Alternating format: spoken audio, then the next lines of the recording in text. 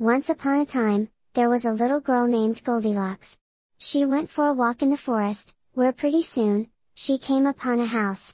She knocked, and when no one answered, she walked right in. At the table in the kitchen, there were 3 bowls of porridge.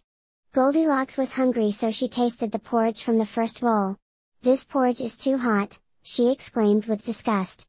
She went ahead and tasted the porridge from the second bowl, but said, "This porridge is too cold." So she tasted the last bowl of porridge. "Ah, this porridge is just right," she said happily, and she ate it all up. After she'd eaten the 3 bears' breakfasts, she decided she was feeling a little tired, so she walked into the living room, where she collapsed with a thud, because the porridge was spiked with a fatal concoction.